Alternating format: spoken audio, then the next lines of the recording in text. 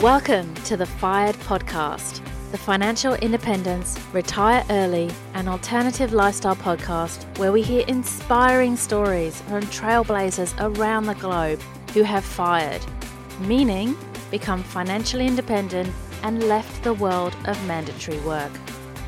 We uncover the behind the scenes of how they got there, what life looks like now, and hopefully how they're contributing to making the world a better place. Hello and welcome to the very first episode of the Fired Podcast.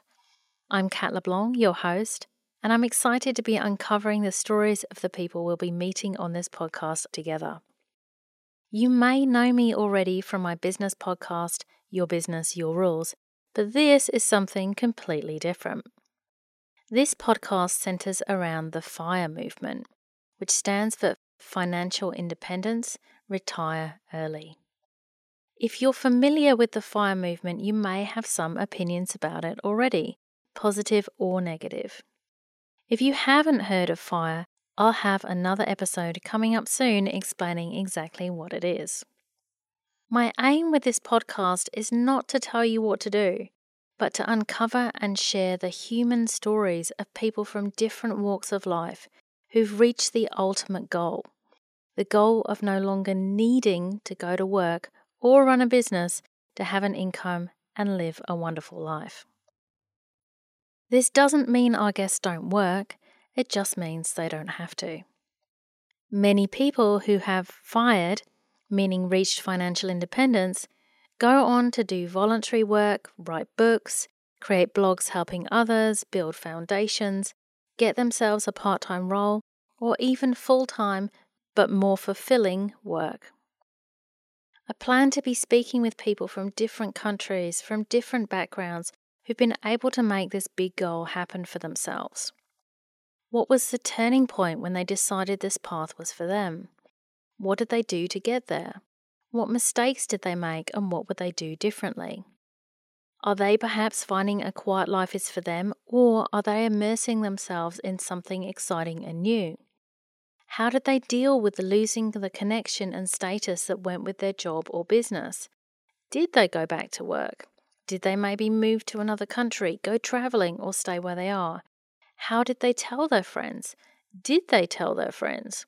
Were they scared when it came to pulling the pin, or did they moonwalk out of the office never to return? And after they had some time to decompress, what did they find themselves wanting to do next? As well as chatting with the big names in the industry, many of whom have their own blogs and platforms, I also want to share the stories of the quieter rule breakers. The next door neighbour that everyone thinks is unemployed because he's home all day, or the woman who introduces herself as a housewife because she's gone undercover and knows how confusing the words financially independent are to people.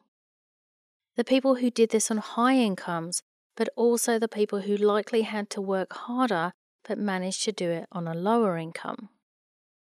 Then there's the adventurers, the ones who moved to a tiny house to be able to make this happen, or maybe they're even living on a boat. While I am 100% aware that the financial independence path is not a possibility for everyone, and I think it's important to acknowledge that, I am excited to find and share stories from people in as broad a range of walks of life as possible, and to have a broader discussion around what FIRE can look like.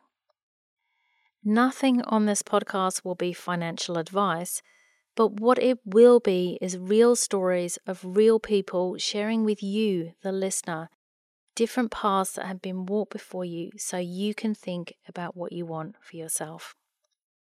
Let's get started. Thanks so much for listening. If you enjoyed this intro episode and want to hear more when our episodes go live, please subscribe, and I look forward to talking with you soon.